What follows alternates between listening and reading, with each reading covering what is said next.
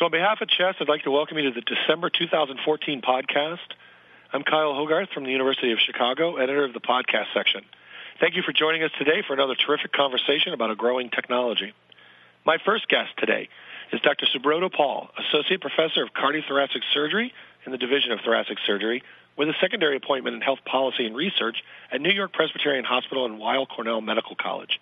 He'll be reviewing his article, Comparative Effectiveness of Robotic-Assisted versus Thoracoscopic Lobectomy. Dr. Pal, thanks for joining us. Thank you for having me. Also joining us today is Dr. Malcolm DeCamp, Professor of Surgery and Chief of the Division of Thoracic Surgery at Northwestern Memorial Hospital. He will be reviewing his accompanying editorial, Robotic Lobectomy and the Principles of Technology Diffusion. Dr. DeCamp, thanks for joining us. Thanks, Kyle. It's great to be here.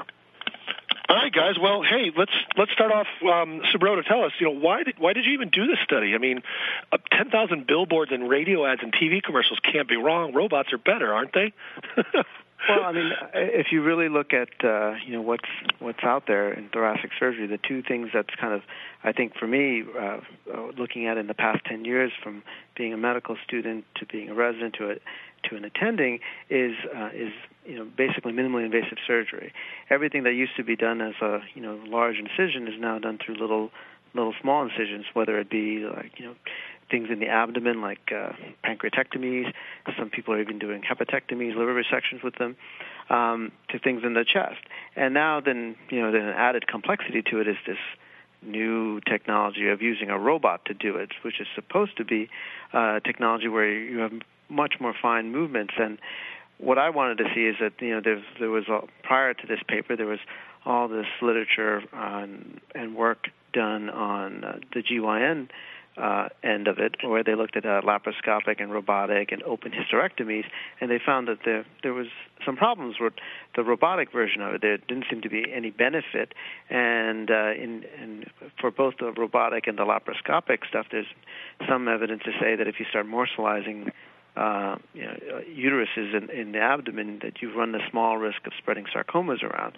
So I wanted to take a look at a large sample of patients in the United States and see, hey, how does the nation do it? We know that select centers who have very good thoracic surgeons who have a lot of experience with minimally invasive technology or robotic technology can do it well. I just wanted to see what the cross-section, how it looks in the United States and its adoption in 3 years. And I used a nationwide inpatient sample.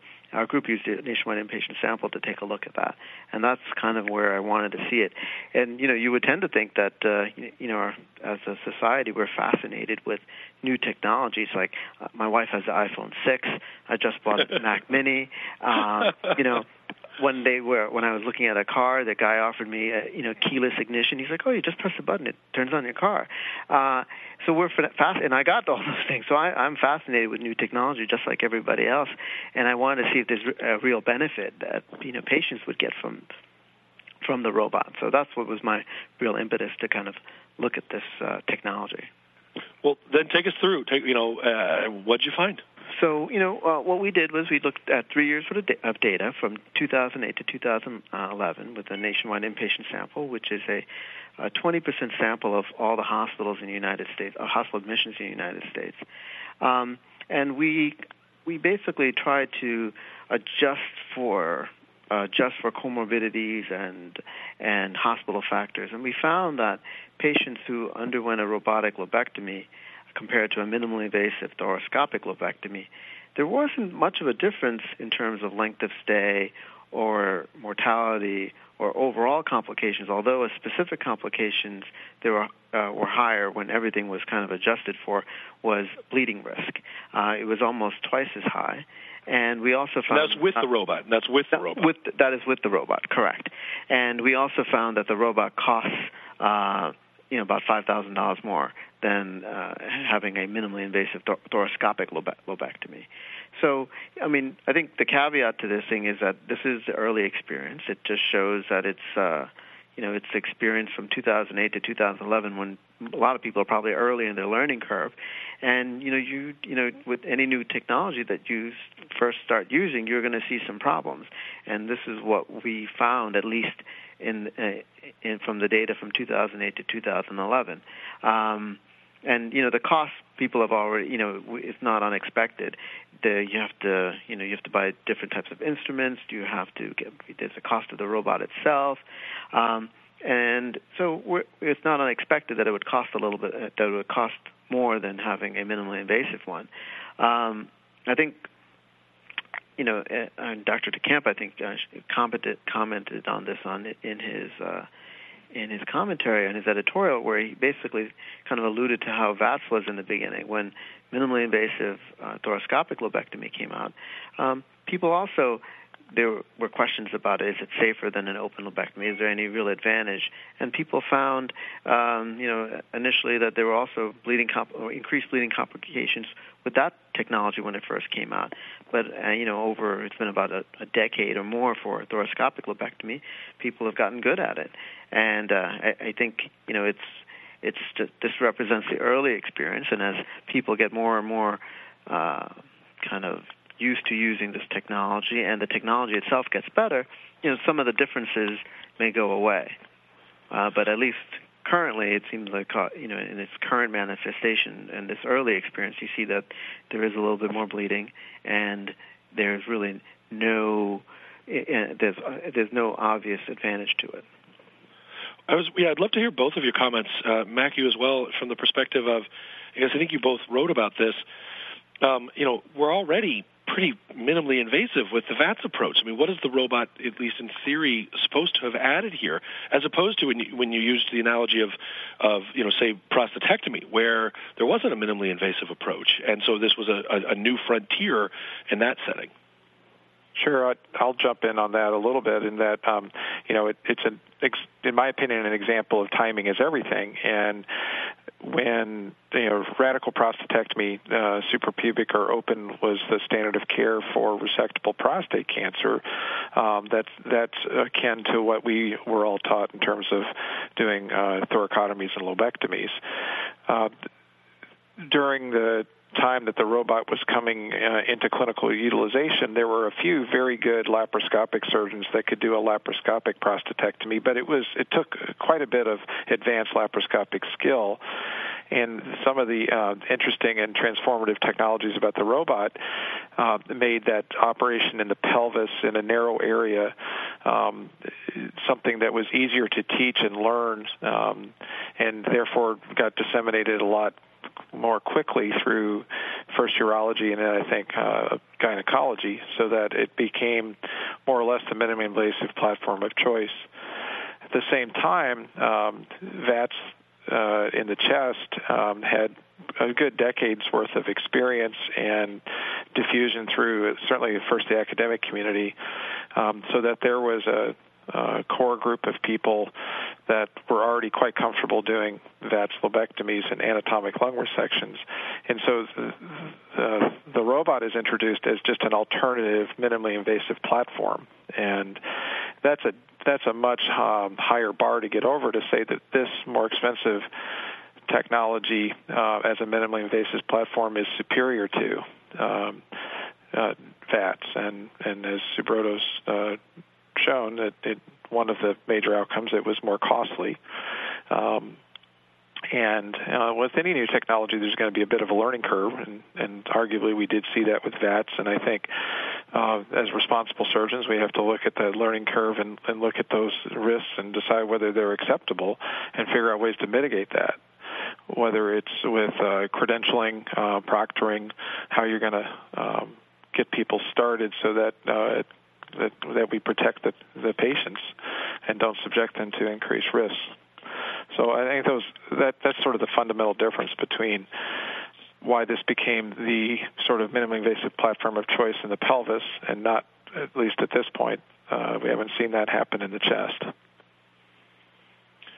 No, I agree with you completely, Dr. DeCamp. I think, timing is everything, and, you have a very good technique for doing minimally invasive lobes with the thoracoscopic approach, and trying to supplant that with another approach is challenging, because if you're good doing it through 3 small incisions through a thoracoscopic approach, doing it with the robot through at the same 3 or adding a couple of smaller incisions doesn't really make sense. But one thing I would add is that what you had wrote in your editorial about how the one useful thing about the robotic approach may be that since it's so similar, some of the techniques are so similar to the open approach, it may facilitate the adoption by people who haven't, embraced thoracoscopic or VATS approaches yet. And for I think the country, it's only about 35 to 40% at most of the country, of the surgeons actually, of the lobectomies done in the country are done thoracoscopically. And the question is whether robotics or whether improvements in robotic technology would help kind of facilitate that and increase the resection rates, at least done minimally invasively. I don't know if you have any thoughts on that. Well, again, I think it's timing, and you talk about, in terms of, we're certainly beyond the innovators and the early adopters of VATS into the sort of, I think we've reached more of a tipping point in terms of just more thoracic surgeons comfortable with standard VATS approach. That was clearly not the case in urology, and at this point, if you don't have a robot in your institution, you're really not a player in prostate surgery. It's just kind of a non-starter. I'm not sure that's quite the same. There's been, if you look at the STS database in terms of the percentages of open versus VATS lobectomies, it's now probably greater than 50%, but obviously that's enriched for academic general thoracic surgeons. We still have an interesting issue in the United States, and it's hard to get a number on this, about how much thoracic surgery is done by people that aren't trained like we are in terms of board training in cardiothoracic surgery. Certainly when I finished, more than 50% of thoracic surgery in America was done by non-thoracic surgeons, general surgeons, and that hadn't gone on to do more formal training. I think that's probably changing. But it's a hard number to drill down on. You may have some insight of that from your public work in public health, but it seems like the numbers are, if you look at a nationwide perspective, at least for lobectomies, about 35% are done minimally invasive, and still less than 50% of all thoracic surgical procedures, pulmonary resectional procedures, are done by board-certified thoracic surgeons. So and that's kind of amazing, and I don't think that the general public knows that, and I'm not even sure all the membership of the College of Chest Physicians knows that. Some of that has to do with rural access to care, but I think there's some folks that looked at almost the entire population is within a couple-hour drive from a board-certified thoracic surgeon. Whether they're willing to drive that far or pay to park is another issue. Parking is expensive in New York. Exactly. Same in Chicago, too. Subroto, I was wondering, did the data allow you at all to track down at the level of the individual physician so that over the 3-year period, if you could track any decline in their complication rate? So if we're going to invoke, that this is a learning curve phenomenon, is there a way then to track that, hey, I am getting better, as this proceeds forward? So unfortunately, this database, the nationwide inpatient sample, doesn't allow you to do that because all the surgeons are de-identified, so you can't really track it, and you're sampling also from year to year, so it may be that whatever hospital that surgeon practices is just not sampled in the subsequent year. But that is an interesting question, and actually a question that I'm trying to look at using these state databases, such as the New York State Sparks database or the California database, trying to look to see at what volume threshold does an individual surgeon's risk-adjusted morbidity or mortality kind of plateau. And you can do it in those databases because you can actually track individual surgeons. But that's an excellent question, and I think that's a question in regards to surgeon training for any new technology that is kind of unknown. What is the ideal volume that you need to do before you become proficient at something? I think another interesting finding in Dr. Paul's paper was the sort of profile of the institutions that were adopting robotic approaches to a lobectomy, at least during this early adoption period. And it was interesting both geographically and kind of the profile, and he may want to elaborate on that. Yeah, we found that it turns out that it's smaller. There are a lot more smaller hospitals who in the South and West who are really adopting robotic technologies as opposed to larger teaching hospitals or more urban centers. And, you can speculate as to why that was the case, but one of, some of my co-authors thought that it could be because of marketing pressures, that if you're a small hospital and you're competing against an academic tertiary care center, that one thing you can say is that, look, we do the latest as well, and look, we do the robot. And that may be, some marketing pressure causing smaller institutions to kind of adopt this technology first. That's one explanation. The other explanation is it may be that it's just, if you're in a smaller institution, it just may be easier to get new technology in. I think back to laparoscopic cholecystectomies, and, as it kind of developed and driven almost by the private practice community initially before it got adopted into the more into the academic setting. So it's hard to know, but that's what we did find. So it was an interesting finding, and you can speculate as to why that was the case. I don't know if you have some thoughts about that, Dr. DeCamp.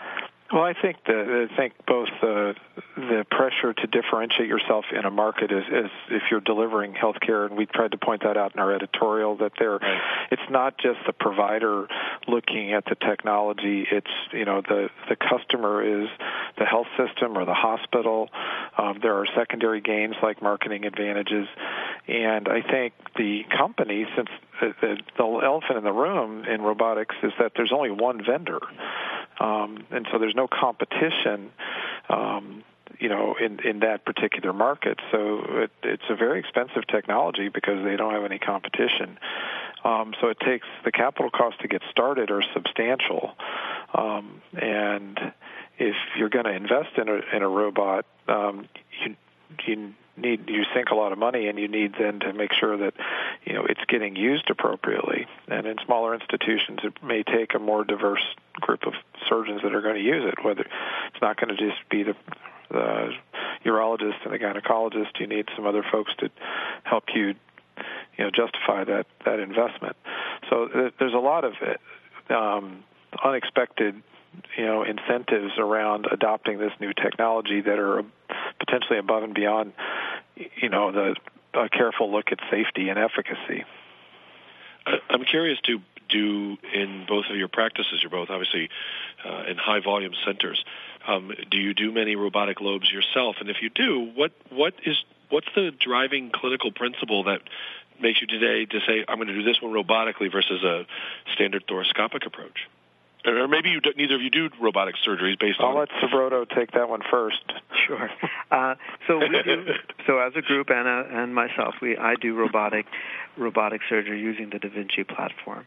I've started it about maybe, I would say 2 years ago. I initially used it for mediastinal work, so for doing a thymectomy, thymoma.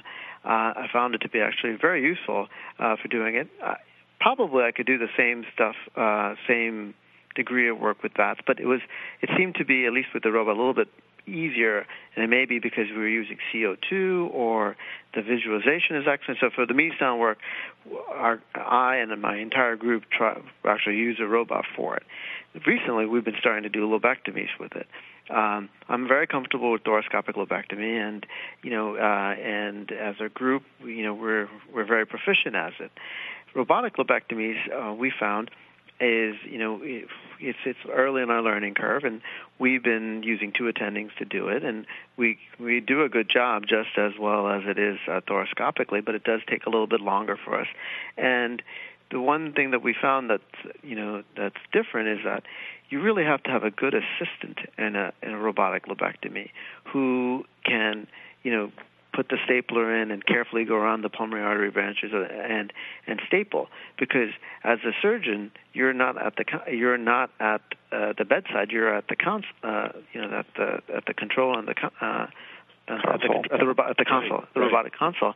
So it's not like doing it with a resident where I'm at the bedside, and if the resident puts the stapler in a wrong angle and is putting too much pressure on it, I can readjust them and say, no, don't do it this way, and put it in this way. I would have to scrub, go away from the console and then re-scrub, go onto the thing, do it, and come back. People do that, but that's not ideal. So, we find that currently we have two attendings or some very experienced fellow helping us dealing with these cases, especially for the lobectomies, where there's a potential for iatrogenic injury to these to fragile pulmonary vessels. So that's one difference that we've seen. Have we seen any difference in outcome? I don't see it. The length of stay seems to be about the same. Maybe the pain may be a little bit less, but some of the patients are requesting robotic lobectomies, and it may be that since they got it that way, that it's some sort of placebo effect. But what I do see is that the technology, it's like, what I personally see is that it's like laparoscopic cholecystectomy or any other technology. This technology is going to stay. It's going to get better. They're coming with a stapler for the robotic platform. Eventually, there's going to be a competitor to them, and they're going to drive the competition, will drive the technology to innovate. And I just don't want to be at the back end of innovation, where I do think that for some thoracic procedures, the robot may be ideal. Already, I do see it's ideal for mediastinal masses, at least in our experience. Dr. DeCamp? What do you, Mac? Yeah, Mac. Sure. I think it's for the same reason it's good in the pelvis. I think it's good in the mediastinum for thymectomies and thymic work, because you're extending up into the neck in a narrow area with thinner instruments and degrees of range of motion in the wrists of the instruments. I think it's good for that.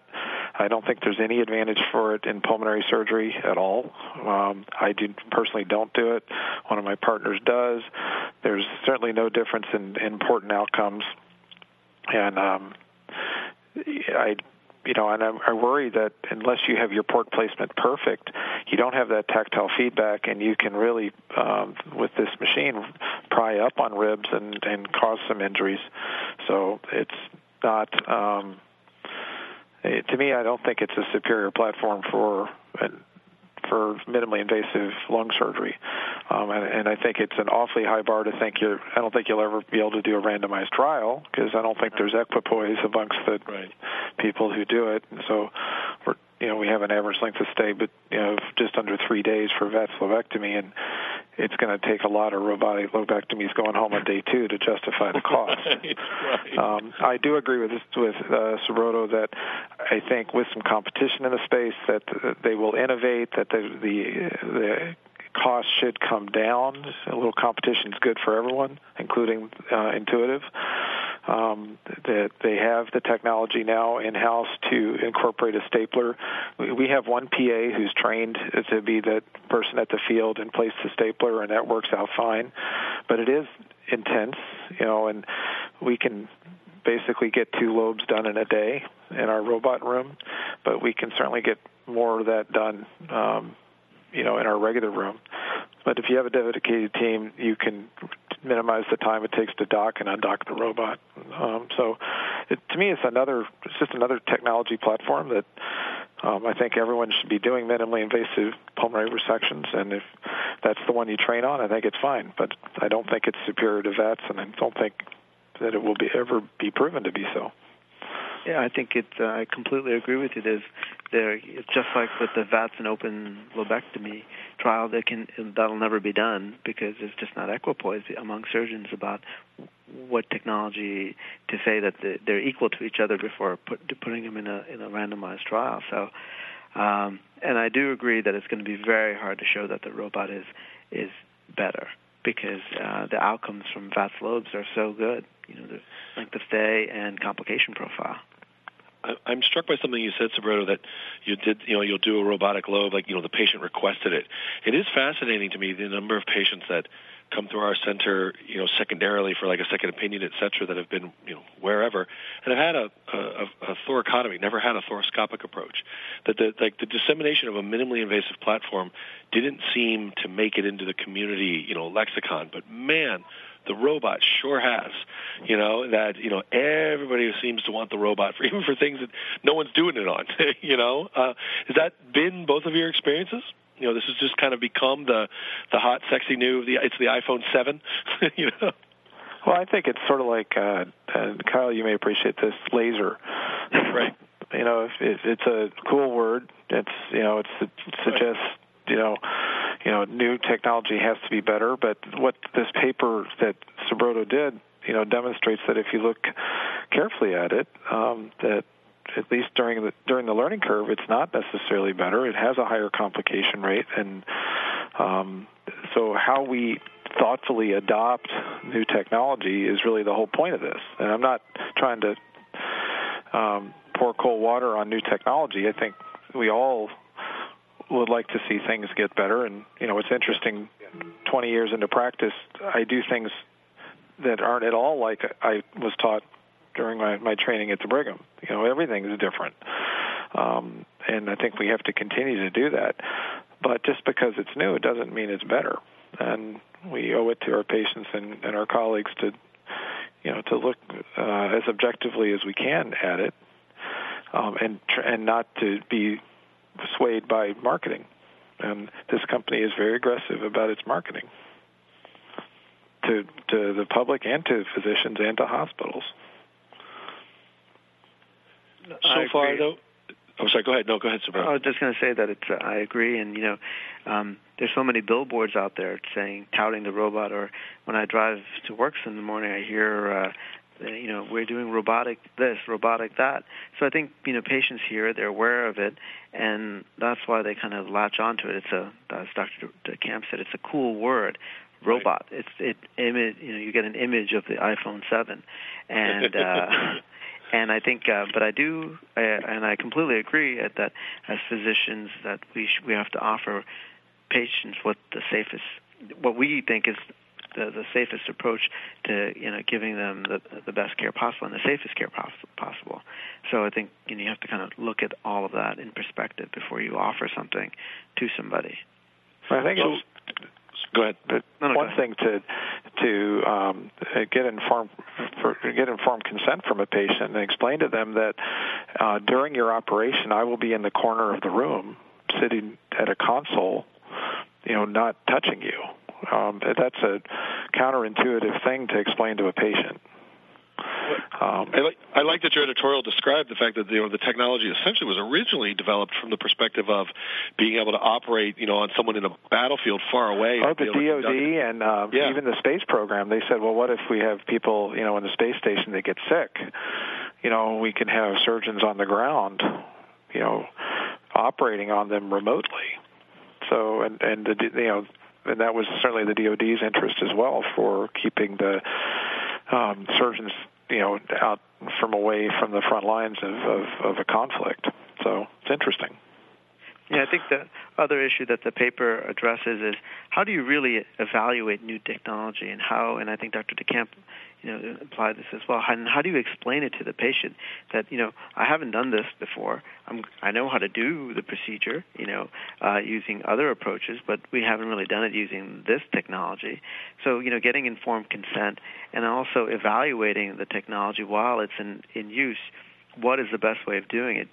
Should there be registries for doing this? Should it be some governmental agency overviewing it? I mean, the FDA has certain things like, for example, the MAUDE database that looks at dangerous situations that are self-reported by either patients, hospitals, or the manufacturer itself. But is that the best way? And I think they also came up with something called FDA MedWatch, or Device Watch, where it's another way for kind of the consumer to get feedback about these new technologies.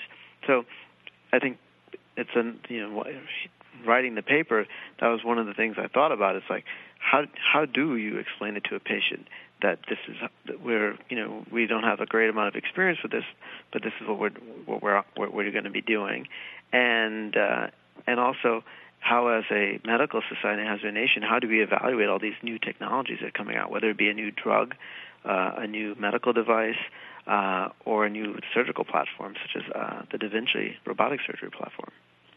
And I think there's an analogy in drug development where there's more interest now in, post-market approval registries, so that you don't have these unintended consequences of approving something and then finding out a year or two later that there were unintended consequences down the line.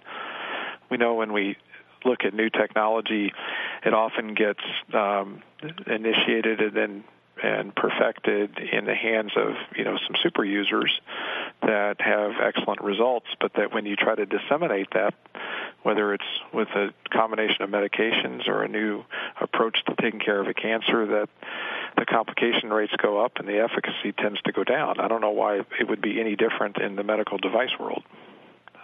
So I think we just need to be thoughtful and have some rigorous process in place to evaluate things certainly from a patient safety standpoint. And then when we're looking at procedural efficacy, it has to make sense. We all have a responsibility to be cost effective in what we do. And that's a challenge with new technologies, because new technologies are often expensive. I'm curious if there's any, for lack of a better word, standard out there of when you as a thoracic surgeon when you're ready to do a robotic surgery. Does your hospital require X amount from a credentialing perspective, or is this lumped under the grand, you already know how to do minimally invasives, and that's what this is, so it's, for lack of a better word, you're grandfathered? Certainly in our hospital, you have to have documented experience with the robot, either from someone who is already credentialed to do robotics or from your training program. Okay. And if not, you have to be proctored by an approved surgeon. So, okay. That's the process we went through. I don't know at Cornell what their credentialing issue is. We have the same process in place where if you have no experience, you have to go through the Da Vinci training program and then be proctored for multiple cases to do this, to do anything robotically. And then you have to have a minimum threshold of robotic cases done every year to stay credentialed. The idea is to, at least in this institution, is to kind of avoid having dabblers, people who will just dabble right. in one case or not, and you'll just have people who consistently use the technology. Well, hopefully that's hard to account for the learning curve over time. Right. And there's like a lot of things. There's an individual learning curve, and then there's surgery's a team sport, and there's a team learning curve in terms of anesthesia, nursing, and your assistant, whether you're having multiple attendings and things. So you can't easily do it in a training program where your assistant's changing every month. People all have to sort of know their roles and responsibilities. So And I think Intuitive does a good job of teaching that sort of team approach. I think that kind of thing needs to be, promulgated to any institution that's looking to get into this. Terrific. So, guys, we've been talking for a little while, and I want to make sure as we're running out of time that there isn't something that we have forgotten to address, or any kind of final thoughts from either of you. Well, I think that. I think the paper will be very. I hope the paper will be very provocative, and I hope it makes people pause and think a little bit, because I think it kind of people will gloss over. Oh, it's a little more expensive, but when you see that there was higher incidence of bleeding complications, I think that people ought to sit up and take notice of that. And then, to me, that begs the question of how do we be transparent about disseminating this information to patients, right? So that it's kind of the flip side of the sexy billboard coin. Check the back of the billboard out. Be careful what you ask for or wish for. It's not always a better mousetrap. Well, I think my hope would be exactly the same as Dr. Camp, that it would raise some questions and in general about questions about transparency in medicine and surgery in general. Do you really know what you're getting into when you sign that dotted line on the consent form? And I think as consumers are very involved in every aspect of what they buy. When they look at buy electronics, buy cars, it should be for the same for their healthcare. There should be some transparency about it. And I think as a nation we're getting to that, and I would hope that publications like this would help address that as well. Perfect. What a great way to summarize it. Well, as expected, this was a fantastic discussion, and without a doubt, very thought-provoking. And I'm very glad that the two of you took the time to fill in our listeners a little bit more. And obviously, if the people listening, if you have not read these papers yet, please go and read them. They're actually fantastic.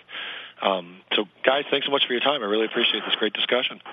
Thank you, Kyle. I think it's very nice that the CHEST and the American College of Chest Physicians was willing to devote the effort to this, because at the end of the day, our pulmonary colleagues are often the gatekeepers for these patients, and it's one thing to have a debate like this in a surgical forum where champions of one are going to argue with the champions of the other, and there's no winner. But I think when you're talking from the perspective of gatekeepers and the people who are referring to surgeons, it'll potentially help them, make better educated choices themselves in terms of their recommendations. So thank you. Thank you very Absolutely. much. Dr. Thanks, Kemp, it's great speaking to you as well. Everybody have a great day.